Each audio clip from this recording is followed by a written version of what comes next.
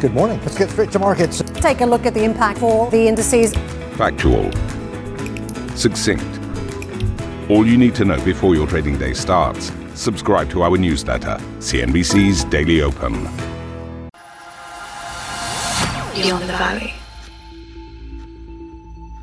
Hello and welcome to another episode of CNBC's Beyond the Valley. I'm Arjun Karpal here in London, and we've switched things up today with the backdrop. We like to change it up here on Beyond the Valley.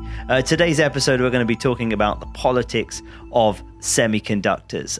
Why are semiconductors so important? Well, the smartphone you may be watching this on, or in your pocket or in your hand, has some of the most advanced processors, semiconductors in the world. But also, they're not just in your consumer electronics. They're in so many products you use day to day: a refrigerator, your microwave, cars as well. And that's why they're such critical technologies for us. But they're also key to potential future applications as well in areas such as artificial intelligence and the military as well. So many use cases then. And that's why they've been dragged into a broader geopolitical battle between the US and China. They've always been a sensitive topic, but over the past few years, we've seen really the tensions around semiconductors and technology more broadly between the two nations really ramp up under the former administration of President Donald Trump.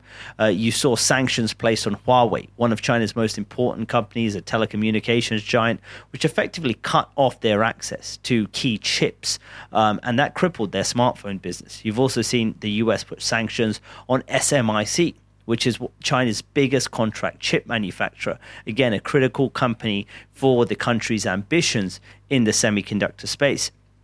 Meanwhile, the US has been trying to boost its own domestic semiconductor industry as well. We've covered this in other podcast episodes, which I urge you to go and listen to, where we talk about how the US has lost some of its leadership in manufacturing, how Asia, in particular two companies, TSMC in Taiwan and Samsung in South Korea, have really dominated the most advanced manufacturing of chips as well. But the US is really trying to catch up here and regain that leadership. It's passed the Chips and Science Act, which unlocks around $52 billion worth of funding for the semiconductor industry, and is trying to reshore production as well.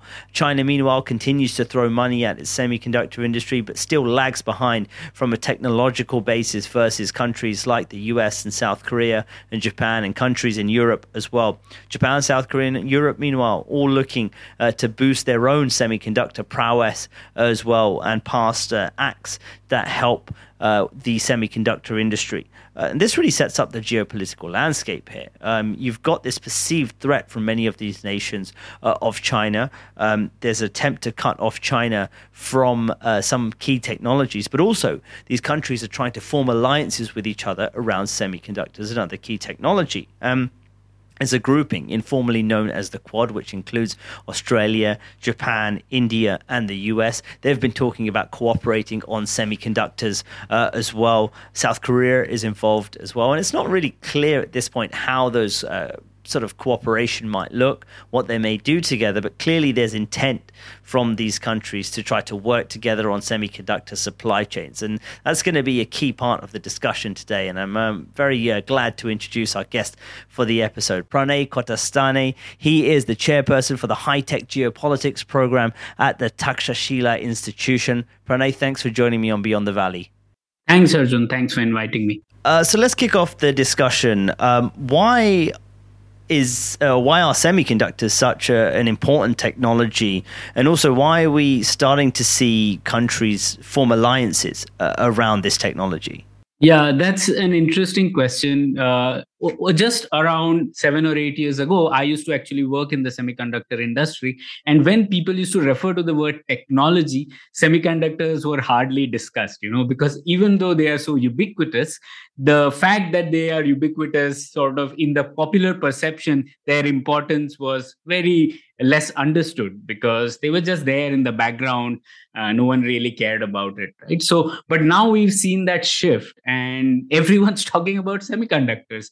Semiconductors are actually metacritical, not just critical, and metacritical for three reasons, because there is a geopolitical significance, there is an economic imperative, and third, there is also a technological imperative. By geopolitical significance, what I mean is that the semiconductor supply chain is quite unique. It is globally one of the most globally integrated supply chains. No one in the world can manufacture an entire semiconductor on their own. No country can. So they have to rely on many countries. The way it has developed over the many years is that some country and some company in one country will do one part of it, specialize in it, get really good at it, whereas the other parts of that supply chain will be left to the other countries and other companies to develop and become better at, right? So that's why that has given the semiconductor industry a massive advantage.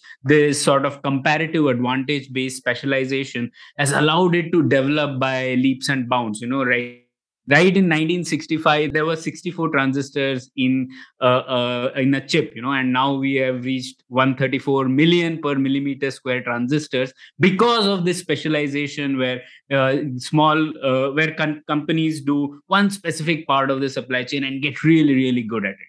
So because of that reason, the expectations that we have from semiconductor technology is very different from what you would have from any other technology. No other industry you would expect that things improve, performance improves 2x every year. I don't think there's any other industry, but in semiconductors it is. So anyways, because of this, what has happened is there are many companies spread across the world doing small part of it, which means there's a geopolitical angle to it, right? What if one company doesn't supply the things that you need? What if, one of the countries sort of puts things about espionage through chips, so those things make it a geopolitical tool. So I like this statement by Willy Shih from Harvard Business School, who talks about it this as this structure is best thought of as a transcontinental relay race with hidden hurdles. So basically what you're seeing is many countries putting hurdles for other countries, or being wary of the hurdles that other countries put in, right? So that's why there is this geopolitical significance. The other geopolitical significance is just related to Taiwan's central role in this semiconductor supply chain. And because China-Taiwan tensions have risen, there is a fear that, since a lot of manufacturing happens in Taiwan, what happens if China were to occupy, or even if just that there are tensions between the two countries. So the economic imperative is also interesting. There is a lot of concentration in the supply chain. Like I said, in each of these stages, there are many, this design, manufacturing, research, then there is assembly, test, and packaging. There are just 2 or 3 companies which have a large market share, even though they are globally spread. So there is a business continuity risk. What happens if ASML, a company which supplies really cutting edge manufacturing equipment to make leading edge chips, what if ASML delays shipments to other countries? There is this is a fear shared by many countries and companies. Now, it wasn't a problem until now because the world order was stable, the trade was taken for granted, things just happened even though this was globally diversified. But now recently there are fears about geographic concentration because of these business continuity risks. Pranay, that's a great overview of the importance of semiconductors and why they matter to geopolitics. One of the interesting developments is we have seen countries talking to each other now about the supply chain. The US and South Korea, Australia, Japan, India as well, discussing the supply chain, discussing cooperation on the semiconductor industry as well. These are countries that, one would assume are allied in some way, economically, politically, etc. Why are we beginning to see these alliances of some sort being formed? Is it because of the recognition of those factors that you said? And how much, of course, is it about the perceived threat of the rise of China from a technological perspective? Yeah, I think a lot of it is to do with China. So in the initial phases, if you see a lot of countries, the immediate response when COVID-19 struck and, there was supply chain shortages, a lot of countries were thinking, can we build our own ecosystem? That was the immediate first reaction. But as we just discussed, because the supply chain is so complex, there are very good economic reasons for why things happen the way they do. It's just foolhardy to try and do everything locally. You would require massive government support year on year, right? Like, just if you would have seen TSMC Fab, which does 5 nanometer fabrication in the US, would require $12 billion, and it will start production only 3-4 years from now. And the government would have to keep doing this year on year, to make it suitable. And that too, manufacturing chips in the US is around 30-40% costlier than it is in Taiwan. So there are these reasons why it doesn't make sense to go alone. So the way I put it is plurilateral cooperation in this sector is a necessity and not just a choice. So a lot of countries now are coming to the view that you need to have cooperation across many countries, utilize the comparative advantages of various countries, and then string together an alliance that can develop secure chips. So that's why what you're seeing is, for example, the Chip 4 Alliance, which is being talked about recently. So South Korea is a leading memory chip maker. Japan has all the expertise in really manufacturing equipment and materials that go in, and Taiwan, as we know, does great in advanced manufacturing, and US is really the design behemoth in this sector. So if you have the comparative advantages of various countries put in together, then you can build a supply chain which is secure. Yes, the immediate reason for all this is definitely China, because if you look at the entire technology stack of China, there is a lot of development in many sectors where they are sort of trying to compete with the US. But on semiconductor manufacturing, that's sort of one Achilles heel for China. Let's dig into that a bit more. You gave a great overview of the strengths, the comparative strengths of the US, South Korea, and Japan. We know they are very strong, and of course Taiwan in manufacturing. With TSMC, we know they're incredibly strong. With China over the years, it's sought very hard to try to catch up in so many of these areas. But it has lagged behind in so many of these areas. What are the impacts of two things? Firstly, the sanctions we're seeing from the US on Chinese companies, in particular, when we talk about export bans. It's hard for a company like SMIC, China's largest contract chip manufacturer, to get the most advanced extreme ultraviolet lithography tools, for example, which stops them from producing the most advanced chips. And secondly, what is the impact of these alliances, or what will be the impact of these alliances that are being formed on a geopolitical level on the development of China's own semiconductor ecosystem? In my view, I think over the short term, China's development in this sector will be severely constrained. But over the long term, I do think they will be able to overcome some of the current challenges, but yet they won't be able to reach the cutting edge that many other countries are. So that's a short answer, but let me sort of dwell deeper why I say that. So if you look at the entire semiconductor supply chain, again, you have to look at design in China, manufacturing in China, and then assembly, test, and packaging. So in the last section, the assembly, test, and packaging, China does reasonably well. It has a lot of facilities, because that is really a sector which requires a lot of labor, a lot of cheap labor, a lot of competent cheap labor, I would say. So that's where China is at its strength, and they really have done well there. Design is something where there's a lot of recent interest because of the current sort of fears and the Make in China program, the idea that this is one critical sector. So that's where if you see lots of local government investment has happened in that. There are everyone from food manufacturing companies to others investing in this sector, because government has sort of put in money. There's a lot of crowding in of investment. So that has sort of led to a lot of design firms coming up. There are a lot of failures as well, but I do see some of them might be able to pick up. There'll be a lot of failures, but some will be able to proceed. But I think the real challenge is in manufacturing.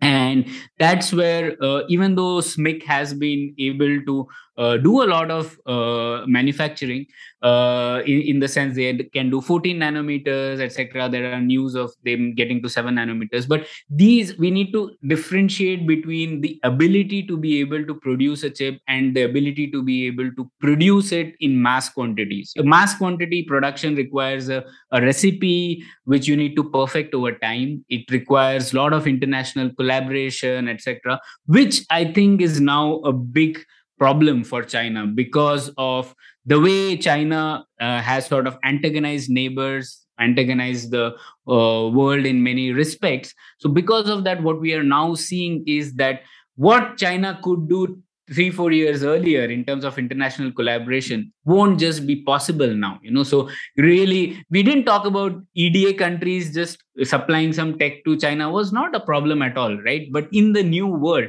that is a problem. So what you're seeing now is the EDA is basically softwares which is used for designing chips. So those there are just 3 companies in the world who do that, at really cutting edge. All of them are in the West, 2 in the US, 3rd in the US, but a German company. Now, they have sort of, when you saw Huawei, the entire issue or Huawei couldn't access some of the design, some of the EDA vendors because of the export control regimes, etc. And that really set it back, So Huawei's semiconductor manufacturing and that unit has sort of taken a big hit. Tsinghua Unigroup is another one which has taken a hit. So I think in the short term, there's a definite sort of setback to China's plans. In the long term, they might be able to overcome some of these challenges, but they'll still be some way behind other countries. We're just going to take a very quick break to bring you this short message. Ambition to me is about doing better. I think ambition creates a pathway. The best advice I can give someone starting off a career is don't have a career, have lots of careers, try loads of different things. Talk to people and put your ambition out there. I don't feel that I've hit peak ambition because it's a learning journey. CNBC is where ambition meets opportunity. What does living ambitiously mean to you? Hear it from our CNBC anchors, reporters, and global business leaders on CNBC.com. And so we've spoken about China now, and obviously the strengths of US, Japan, South Korea, and why they're talking about alliances. But what about 2 other places I want to talk about? India first and the EU second, because we know that for many years, many of these countries have had strength in semiconductor industry. But India, it's not necessarily been somewhere where they've really played heavily in the semiconductor supply chain, yet they are trying to get themselves involved in some of these geopolitical alliances around semiconductors. So what do you see the role of India as going forward when it comes to the geopolitics of semiconductors? Yeah, I think India has a crucial role to play because, out of the top 10 semiconductor companies by revenue, 7 have design centers in India. In fact, right in the city that I'm speaking out of. And a lot of semiconductor design capability requires, it's basically a human capital intensive process, requires a large amount of trained engineers. And India does that, In fact, what you will see is even things in the US, for example, there's a Chips and Science Act, which puts in massive investment, but there are not enough people to do those things. And a lot of that manpower is going to come from countries which are not allied, but in good terms with each other, and India plays that role. So on semiconductor design, I have no doubt that India has a big role to play.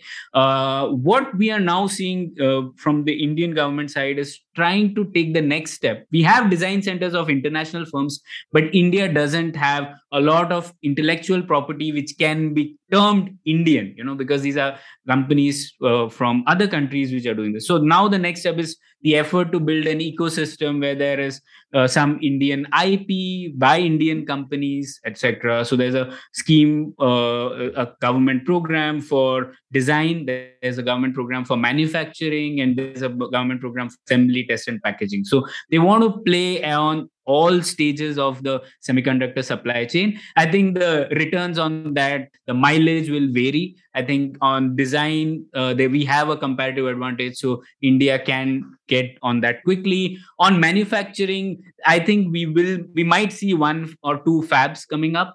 They'll be trailing edge fabs. On a lot of other fabs, India will require collaboration with other trusted partners. And that's why the developments on the Quad front, on the semiconductor supply chain initiative, are quite promising, because again, India, Australia, Japan, and US have a very good complementary strength based comparative advantage that they can draw upon. So that is a useful thing I see. And assembly, test, and packaging is another thing which can take off, but what has kept it back is again the business policies, the tax regimes, the trade policies of India, which make doing business difficult. So if those things there's an effort to sort of change that, and if that happens, I think we will see a lot more action from India there. Coming to the EU, I think, again, EU does massively well in the upstream part of the supply chain, right? So R&D, there's IMEC in Belgium, which does a lot of cutting edge R&D on, next generation chips, etc. UK has ARM, which is, the instruction set which powers most of our phones. And there are a lot of automobile firms which are there in Europe, which are actually sort of the end users of a lot of technology which is used in semiconductors. So Europe, again, in design, in R&D, has strength. It has not done so well on the leading edge manufacturing, which again moved to Taiwan. So now there is an effort to sort of win back some players, at least get some manufacturing going and reviving it. So the way I see it, there will be lots of experiments over the next few years. A couple of them will succeed, a lot of them will fritter away. But what would be a lasting change is some cooperation which happens across countries. And you mentioned Taiwan there again, and we've spoken about it through this conversation. The most important chip manufacturer in the world, the leading edge chip maker, is TSMC in Taiwan. And what's interesting is we've spoken about geopolitics and the countries involved in this. But where do companies fit in? You've got some company like TSMC. They have operations on the Chinese mainland. They're building a plant in the US. No doubt the EU is trying to, get them to build something as well on EU soil.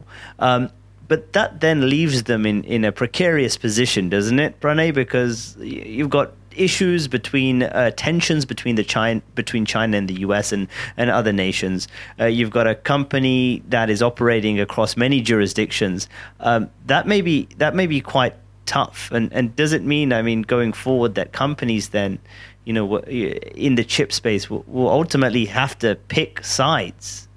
Yeah, so TSMC is sort of the most important company that very few of us had heard just a few months ago, right? And now it's there everywhere in the discussions. But the way I see it, TSMC is a really important player, because in this sector, what you need is one big investment, and you need to spend knowledge decades. It's not something which you can just perfect. If you put a big amount of money and 2-3 years, you're there doing all the stuff, because the critical thing is getting chips manufactured at a yield, which is, how many of them actually do the process that you want, and it requires insane amounts of purity, water, process, etc. So what TSMC has done is perfected that. It's just like the example I like to give is there are many companies which make burgers, but there's only one McDonald's which does with that process efficiency at a scale which is spread across the world, right? So TSMC is sort of that, it has mastered that, right? So other countries and companies are trying to catch up. And probably they might, but it will take some time. It's not going to happen soon. So what we are seeing now is, yes, a lot of countries wooing TSMC to sort of establish a base there. But TSMC also realizes that the thing that gives them advantage is being able to manufacture cutting edge chips based out of Taiwan. So I don't think that is going to go away any anytime soon. They might have some, say, for example, now there's a 5 nanometer chip plant which might come up in Arizona in 3, 4, 5 years. But by that time, 5 nanometers won't be the cutting edge chip. There will be 2 nanometers, 1 nanometers, even sub nanometers. So that they would still want to locate in Taiwan, because that sort of makes Taiwan and TSMC important, so that I think will still continue. That strategy will still continue. But for now, I think lots of countries are wooing TSMC. So in that sense, it is a good for them, because they can decide what they want to do. Of course, the critical element for them is relations with China, because still raw materials come from China. What people don't realize is that even though ICs are the biggest exports of Taiwan, the ICs are also the biggest imports of Taiwan, because you need chips to make other chips. You need equipment. So some of them might be coming from China, materials might be coming from China. So what they would want to do is balance those risks if they are able to access that from other countries. So that, I think, is a risk. But I see TSMC still playing an important role in the years to come.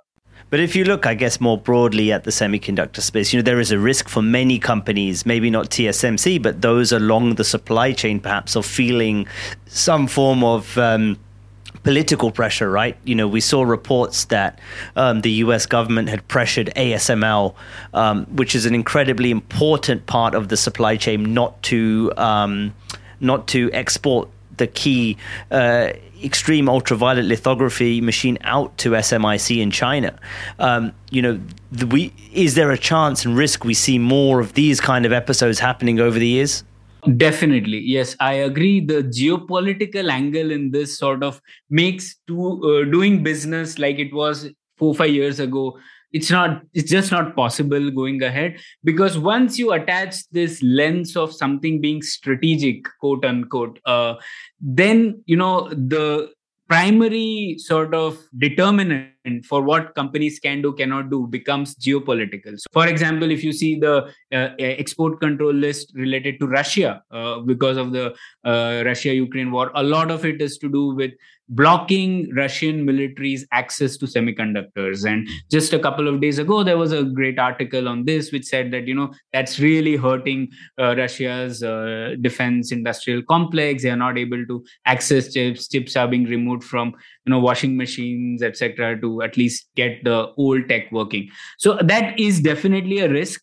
But that's the world we are in, earlier, when there is stable trade, stable world order, a lot of these things happen smoothly, and that's one reason why the supply chain worked out the way it did. But with the current situation, there will be concerns.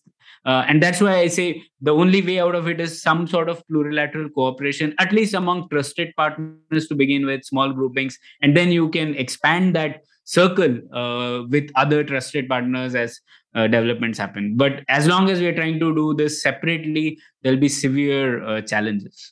And Pranay, just a final question. You cast your mind forward about 5-10 years. What does the semiconductor supply chain look if we continue to move the way we're moving? I think one critical element which gets talked about quite less is the importance of human capital in this entire sector. Finally, you are going to require a lot of movement of talent across at least the countries which are cooperating in order to get a lot of developments in semiconductor sector. So it plays on the other side as well. As long as the US-China rivalry continues, you might see certain instruments being used. For example, if the aim of a country is denial of chip technology to another country, you will see instruments like secondary sanctions, restrictions on movement of high-tech labor, export controls, end-use restrictions, which are already in place. And then there is investment restrictions, so incoming investment restrictions. So those things are there. And if the aim is to outpace an adversary, then you might see things like, building partnerships to create resilient supply chains.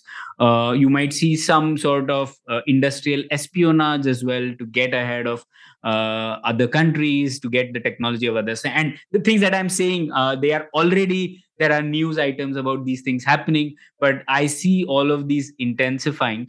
What I do see is right now there is a lot of euphoria in investing in the sector because there is this narrative of semiconductor supply chain shortage. So their shortage did exist, but over the next couple of years, you might actually see a lot of investment has been done in the intermediate period, and what you will see is a lot more supply coming online. And then what will happen is there might be a slump, and then you might see this interest going away a bit from the economic side. But politically, the die is cast now, in the sense that a lot of countries do want some sort of capability, some secure supply chains, and there's this geopolitical angle will mean that what could happen in the past is unlikely to continue for the next 10, 15, 20 years. There'll be a lot of geopolitical angle fighting, and some of the instruments that I told you from the geopolitical perspective will be deployed, and you'll see a lot of that happening over the next few years. For China, it's going to be tough, given the fact that a lot of other countries have now decided that, these are for reasons that China has brought upon itself, that a lot of other countries will find other alternatives, and you will see that playing out. So in the technological sector, semiconductors will be a front on which the tech war between China and the rest of countries takes place. Pranay, that's fantastic insight. Thank you so much for your time and for joining me. Thanks, Arjun. Thank you. So it's clear that the semiconductor space is getting more political. For countries, it's about securing their supply chain. For many, it's about securing that supply of chips as well. For the US, it is that, but it's also about trying to regain their leadership position in the industry, at the same time trying to stop the rise of China. China is seen by several countries as the main threat from a technological standpoint. Another debate, perhaps for another time, of course, is where these individual companies fit in. We spoke about it a bit there in that discussion with Pranay about how companies get dragged into the geopolitics and effectively whether they need to pick sides or not. That's going to be a key question, a key story to watch going forward. What are your thoughts? What do you think about this episode? What do you think about some of the things discussed? You can reach out directly to me. I'm on Twitter at Arjun Karpal. You can also comment below if you're watching this on our online platforms too. But that's it for another episode of CNBC's Beyond the Valley. Thanks for watching and listening, and I'll catch you next time. Beyond the Valley.